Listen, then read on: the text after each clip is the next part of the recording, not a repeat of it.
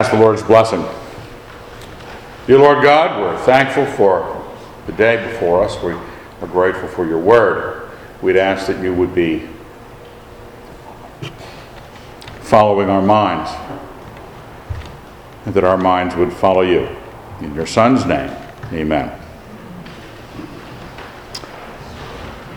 An interesting, well, to me it was, we'll find out if it was interesting to you, collection of passages.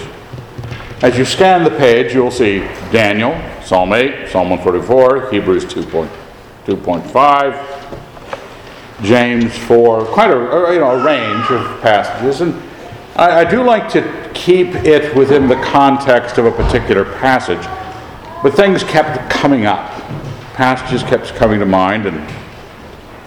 And at the end of the thought on the passages, I was looking at Psalm 8 first.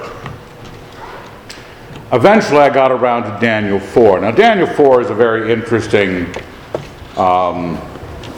portion of the scripture, in that Abby and I were talking about this a few weeks ago. Nebuchadnezzar II, king of Babylon, arguably the greatest king who ever lived, wrote it. Daniel 4 is he in the first person. He is, how is it worded? Where's Daniel? Old Testament?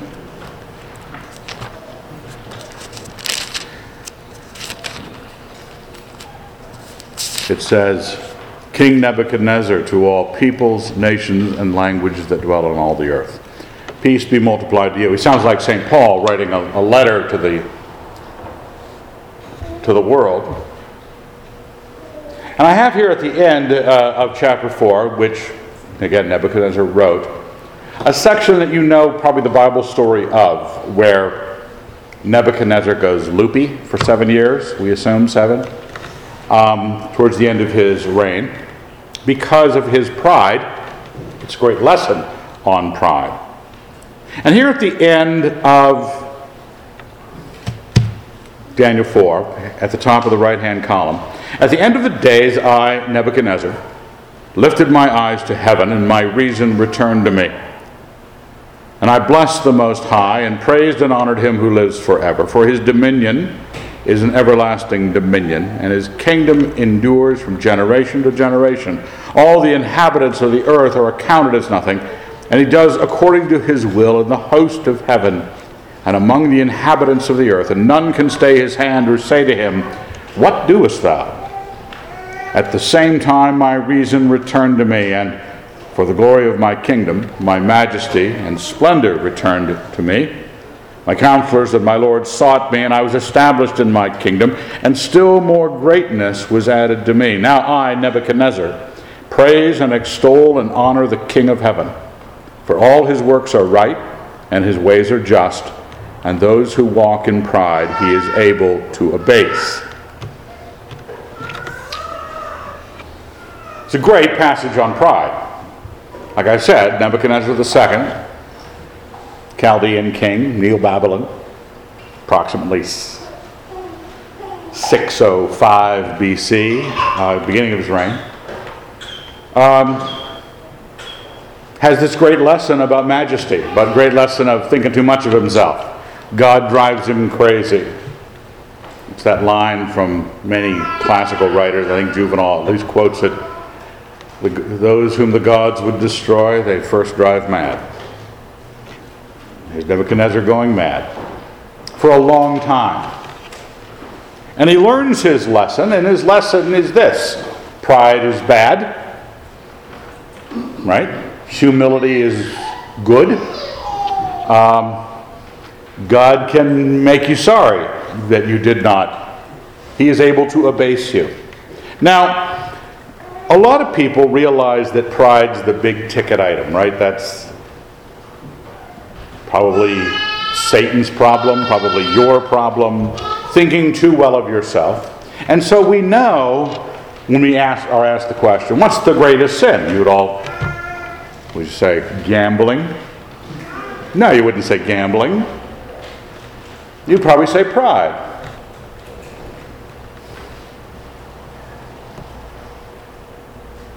And we know with Nebuchadnezzar that this is the right answer. Did you even need this passage to teach you this right answer? Part of the problem is something that's going to come up. Well, it comes up a little bit in this passage, and it's going to come up in Psalm 8 and Psalm 144. When you say pride is bad and humility is good,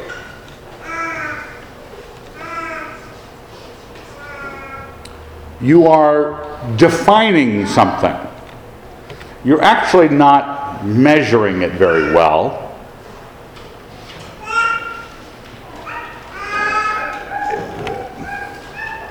This is a distinction you might not... I'm trying to think of a way to put it a little more precisely so that you don't walk out and go, what in the world was he talking about this morning? We measure our definitions, okay? We measure our definitions. You got a definition for pride, you have a definition for humility. You in a discussion with other Christians about the Bible, well, I think pride is wrong. And everybody looks at you and says, what a genius. I measure pride as wrong. That's different than measuring the world. Okay? You say, what are you talking about? Okay, let's try again. The measurement of virtues are easy enough if someone, your mom or your dad, your Sunday school teacher, your priest, your pastor, whatever it is, hands you the list, negative side, sins, good side, virtues.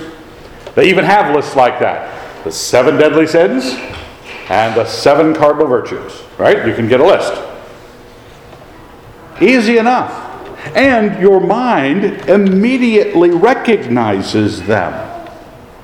Sloth. That's one of the vices, okay? Cardinal sin, sloth. And you know that when you're slothful, you're wrong. Or lustful, you're wrong. Or proud, you're wrong. You got your virtues all measured. And we think we've learned what we need to learn to live. Nobody has learned what they need to live when they've measured the virtues correctly or measured the vices correctly. And one of the things that you notice here in Daniel 4, Nebuchadnezzar goes, wow, God's really in charge. He taught me my lesson. And heavens to Betsy, he made me even greater.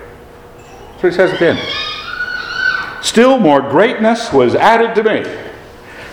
If you were prosecuting Nebuchadnezzar II for pride and hubris, you would wonder at the end of this day, at the end of writing his chapter, he turns it in for proofreading at the Inspiration Committee of the Bible, and they look at it and go, Nebuchadnezzar, we don't think you're really treating this with the right degree of seriousness.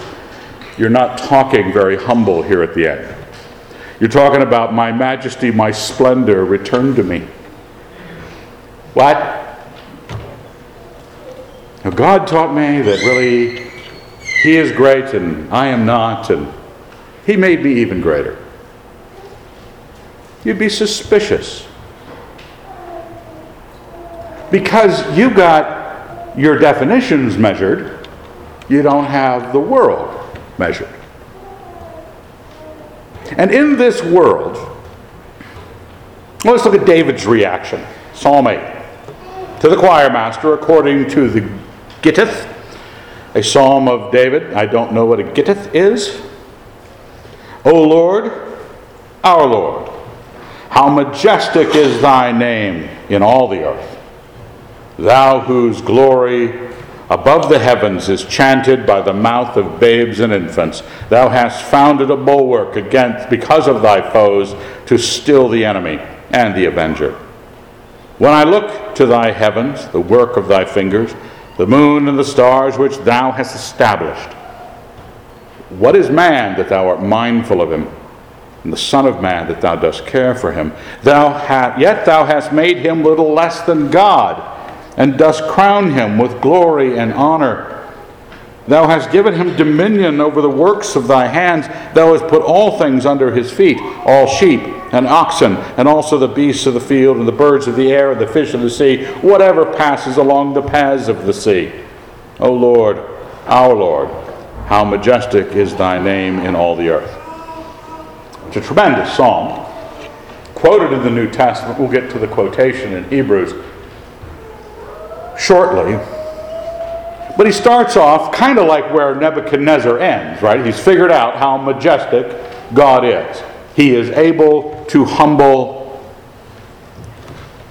proud men. But proud men, when they get humble, they don't run off to the definitions about humility or don't read it as the definitions of pride.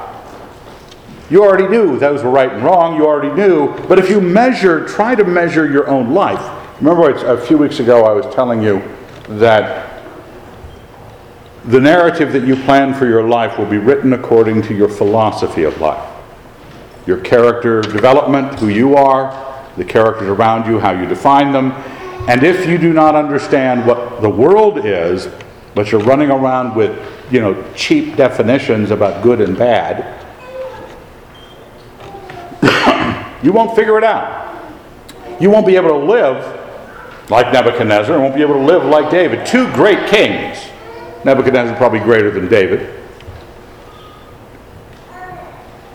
But what the interesting thing is, David does the same thing. God in his heaven has made a barrier. A bulwark is a defense position. A holding back the enemies of God. And he then speaks of the heavens as that. When I look at thy heavens, when I look up, the sun, the moon, the stars, and then you go, who am I? Have you ever done that? Going outside of town, a few miles past the city lights, looked up in the middle of the night and found that you feel really small. We've mentioned this and this. It's almost like an inspired illustration. Douglas Adams' Vortex of Infinite Perspective in Hitchhiker's Guide, when it tells you exactly how big you are in relation to the universe, and no human mind can take it. That's what we learn. God has established himself in the heavens, and when you look at the heavens, the first thought, what is man that thou art mindful of him? And the Son of Man that thou dost care for him? Why is God concerned with you at all? But then David puts in some definitions of his world. Yet thou hast made him little less than God.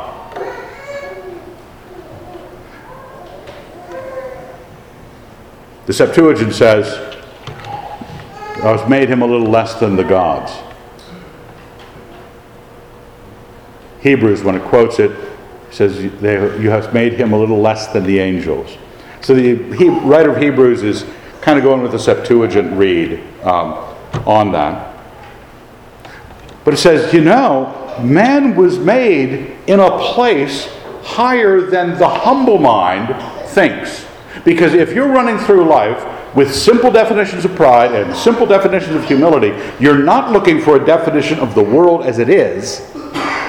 You will live by, you might say, the overreach of incorrect definitions, the overreach of what's the error called? Overspecification. You thought no matter what that humility could never say, and my majesty got better. But humility can say that. That humility could not say that they've just made us for a little while lower than the gods and just crown him with glory and honor. Humble minds don't say things like that. And you run into Jesus Christ and he goes, yes, I am your master and Lord. Yes, I am God. Because measurement by definition, when you thought out precise Hellenistic philosophic definitions, that's not the world. That's not the things as they are. What Nebuchadnezzar and David deal with is they realize, I'm a king. Majesty and splendor belong with a king. Nothing compared to God and his kingship. That's what Nebuchadnezzar had to learn. David already knew it. How majestic is thy name, whose glory above the heavens is chanted by the mouth of babes and infants. The things of God are far and away above, but you don't play, pretend Christianity with easy definitions, pat definitions. You find out what is. Now, I have said already that this passage in Psalm 8 is quoted in Hebrews.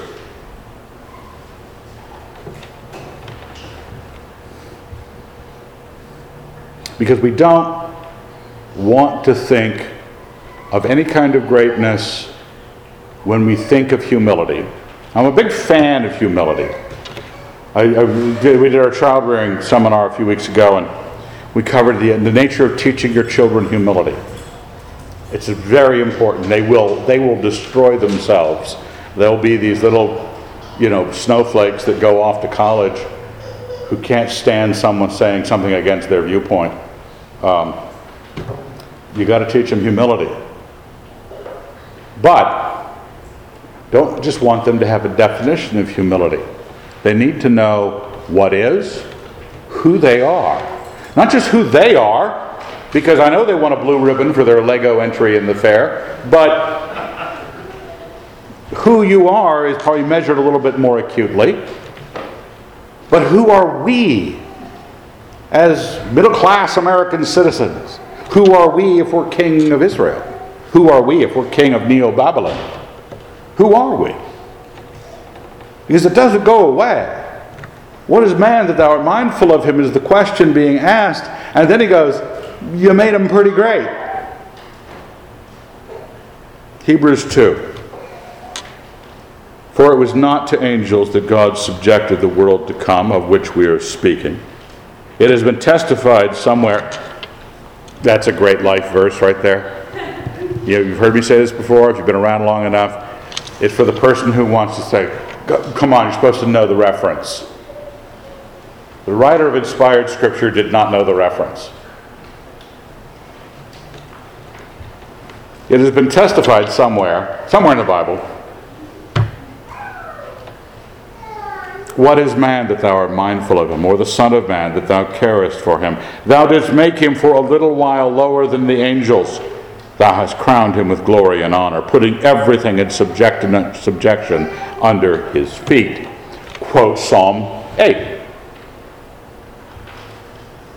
Now, at this point, if you were following along, and say you didn't make this distinction between the measure of a virtue and the measurement as life as it is, because definitions of virtues can be skewed just a little bit, that you think you can always say that this is bad no matter what. But measurement of reality, measurement of the world in terms of pride and humility, that's what we're looking for. So you were looking for this. How do I deal with this? God is majestic and man is nothing. But, hey, man is something. Man is something great. Man is something in charge of everything. Everything. Or Nebuchadnezzar. Yeah, I learned how I shouldn't be so proud. And God made me greater still.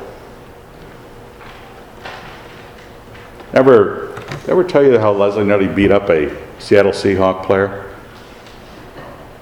I had to literally hold her against a wall to keep her from beating him up. This was 30-some years ago, probably. Was it before the house? Yes. Before we bought the house, so that was 36 here. So we were young. She was spunky. I was at a conference, a youth conference in Lind, Washington, I think it was. The guest speaker was a Seattle Seahawks player. I do not know who it was, nor do I care. But he was so incredibly proud that he kept saying, well, you kids are not as great as I am, but someday you might be half as great. That level of outright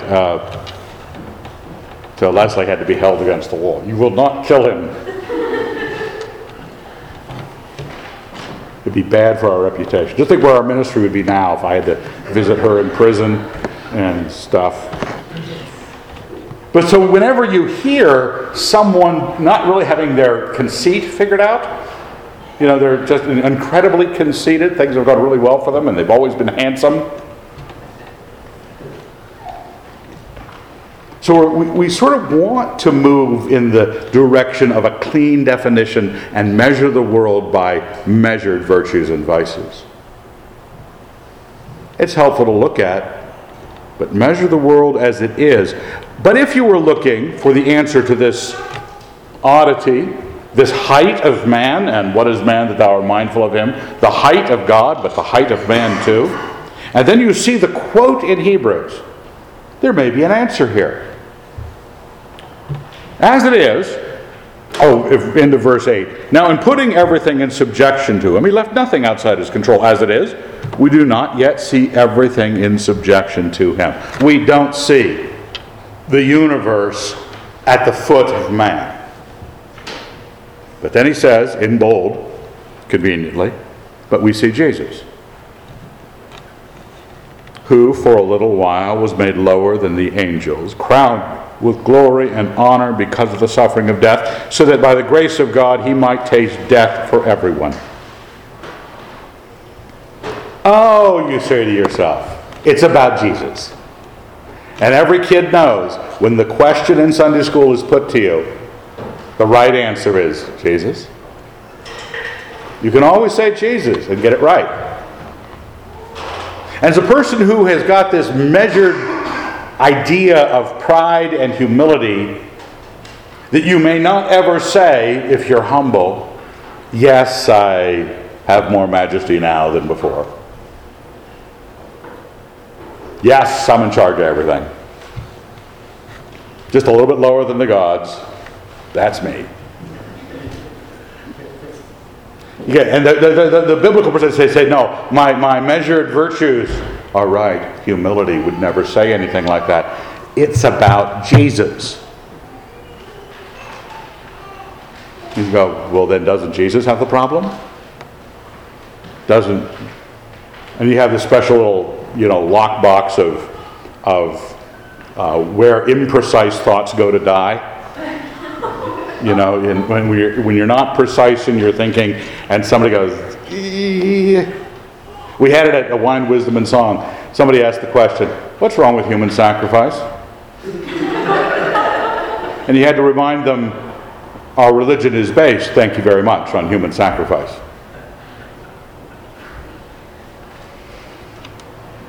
So imprecise thinking sometimes can lead you on your merry way through life, but eventually somebody, a socioprof or an anthroprof who's too good for his own britches, will pose you a question, and off to the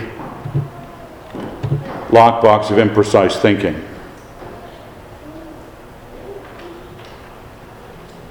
But it's not only that, but Hebrews actually drags us along with Christ. Verse 10, for it was fitting that he, for whom and by whom all things exist, in bringing many sons to glory, should make the pioneer of their salvation perfect through suffering. For he who sanctifies and those who are sanctified all have one origin. That is why he is not ashamed to call them brethren, saying, I'll proclaim thy name to my brethren. In the midst of the congregation I will praise thee. We didn't get to shove it off on Jesus and say, it's only about Jesus. We can say it about Jesus. Jesus is great. Jesus was made for a little while lower than the gods. Jesus has dominion. I, in my humility, have got to do the St. Francis of Assisi thing all the time. I am nothing. But Jesus says, no. With me, we have the same origin. I have made you brethren. When we receive 1 John 1, to all who received him, who believed in his name, he gave the power to become children of God. We weren't given a way out with Jesus stepping in. Jesus is our entree to this control, this dominion. And I'm not a dominionist, a theocrat. I abominate those approaches to life. But I want you to have a philosophy of what the world is. Not a plan. It's not a plan. It's not a plan to take over. It's not some Machiavellian thing that the Christians are going to seize power because we have the dominion theory. We know this is the way the world is. Jesus Christ had all the power. He made the world. All things were made through him and for him, and they killed him. So it's not a matter of hey, this is all going to work out for your benefit. But you need to know what pride and humility are. How they work in life, not how they're measured on a chart of virtues. He's made you his brother. You all have one origin. Man, that Christ was made for a little while lower than the gods.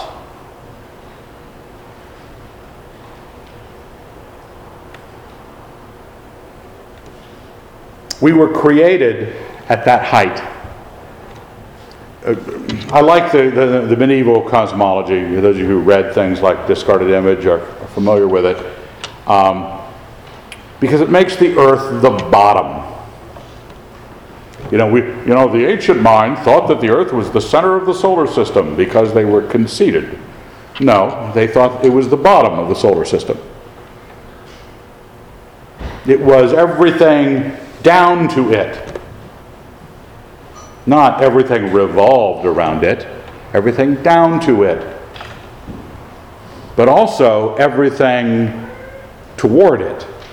In other words, it was the bottom and it was the reason. Everything focused on earth. And everything on earth focused on man. And all men focused on Christ. The very center. But you had a relationship because you're made by God in God's image, in God's likeness, and given dominion over his planet. We spoiled it. But that's who you are in creation. And then in Christ, when the story didn't work out for men because of sin and all sorts of other bad things that came up, futility and folly and the like, then Jesus Christ steps in. God himself becomes man, which makes perfectly good sense because we're already in his image. He lowers himself, takes the form of a servant, humbles himself to death on a cross, and is crowned with glory and honor. And then he recreates us, those of us who are saved, recreated back into this wonderful mix of knowing where you are, knowing the dignity God has put you in, but also knowing your place.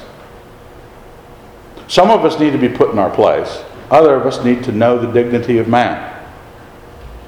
The worthwhileness of your pursuits, because God has given you your pursuits, well, if you're Nebuchadnezzar II, to conquer the Middle East. That's the point. David's point? Well, to beat up all the Philistines. What's your point? What's your dignity? Who is your God? Now, the problem occurs, sure, we have problems with pride and we have problems with fake humility because people don't know the world they're existing in. If you take anything home from the sermon, say, I need to define the way God's universe is and where is man. What has God done for us in creation? What has he done for us in recreation? I had to put that dash in there because you would say recreation. Recreation. You've been remade. You've been born again. You are now brothers and sons of God. Brothers of Christ. Sons of God. Made for a little while lower than the angels, but have been given dominion over all things.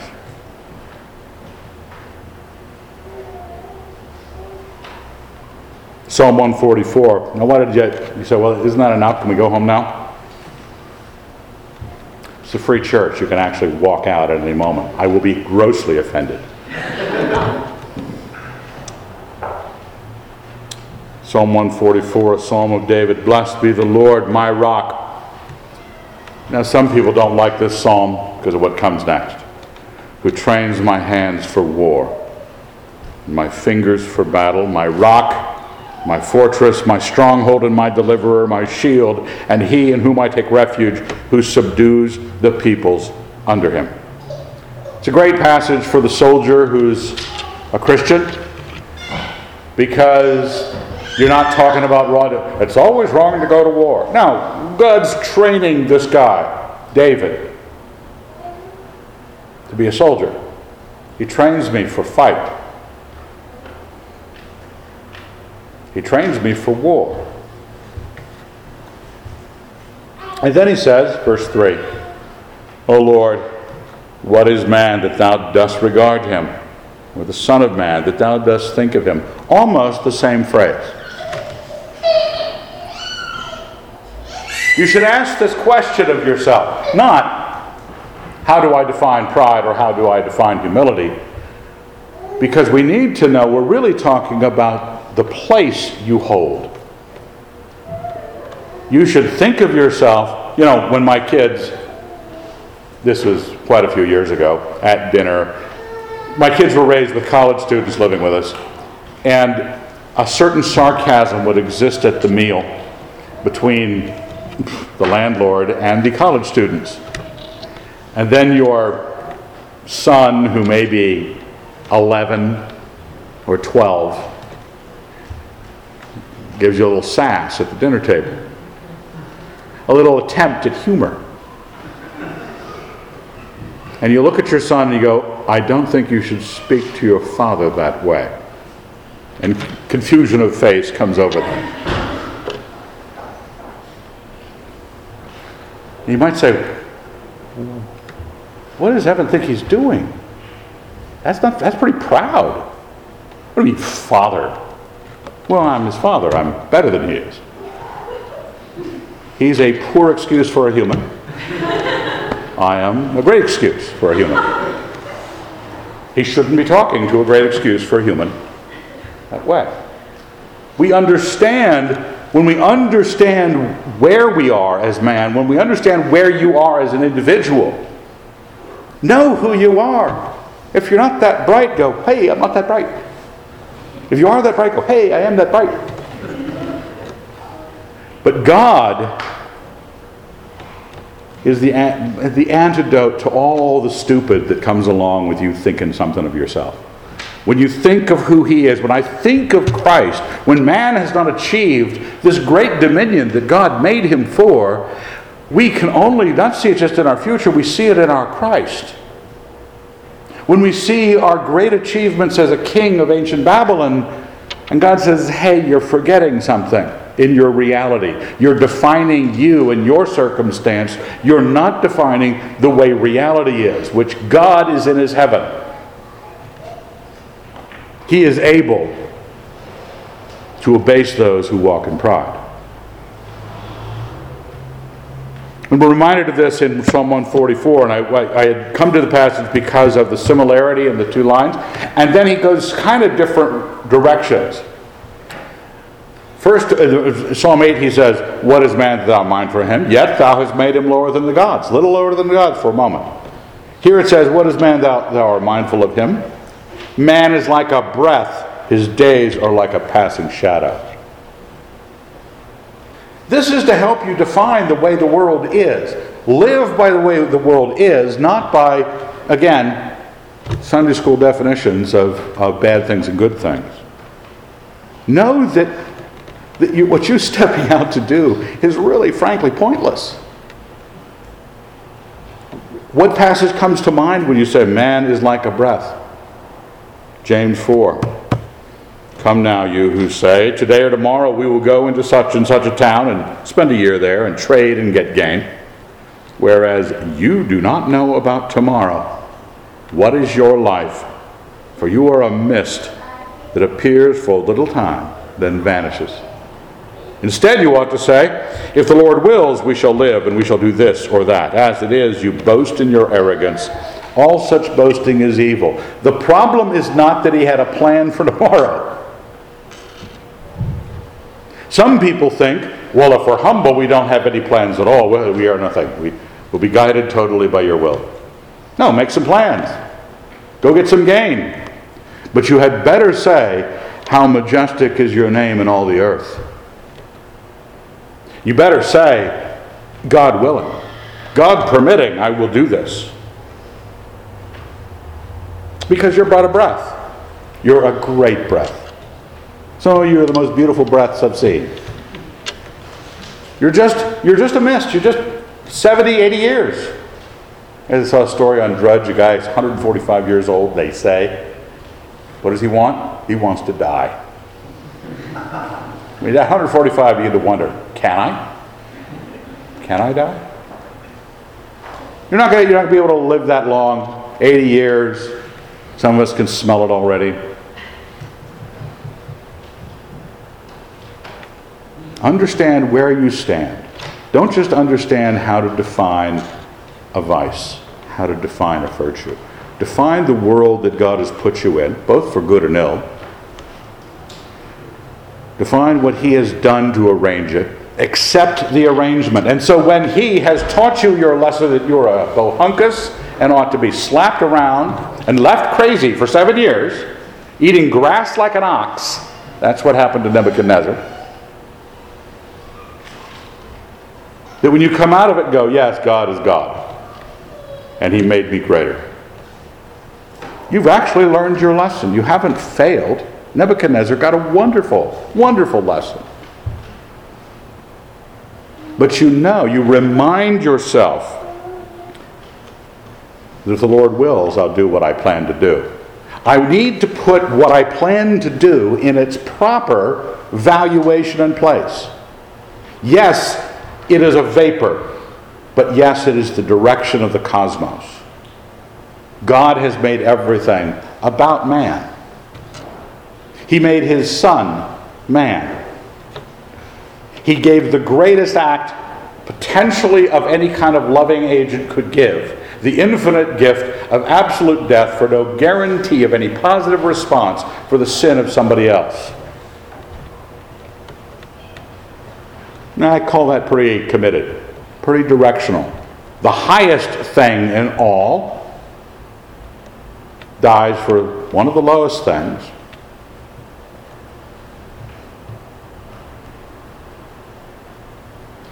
We are able to arrange a world in which great men, great women can know they're great and be humble.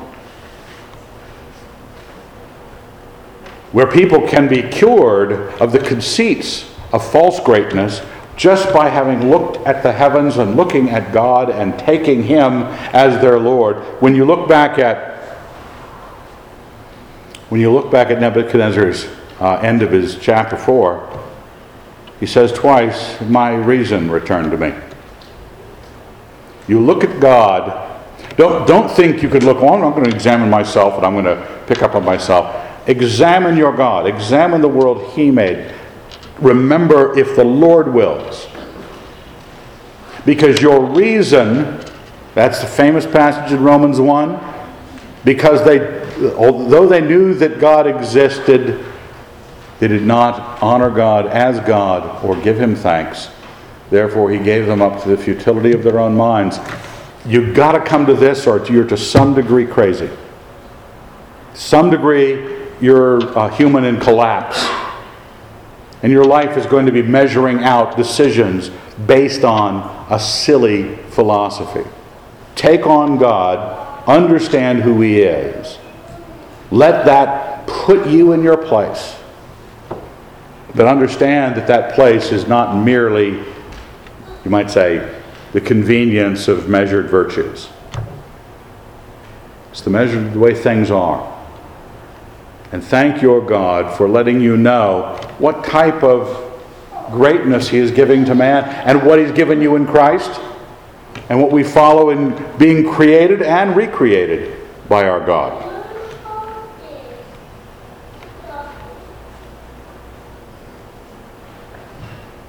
For that verse 7 of Psalm 144, stretch forth thy hand from on high. Rescue me and deliver me from the many waters and from the hand of aliens.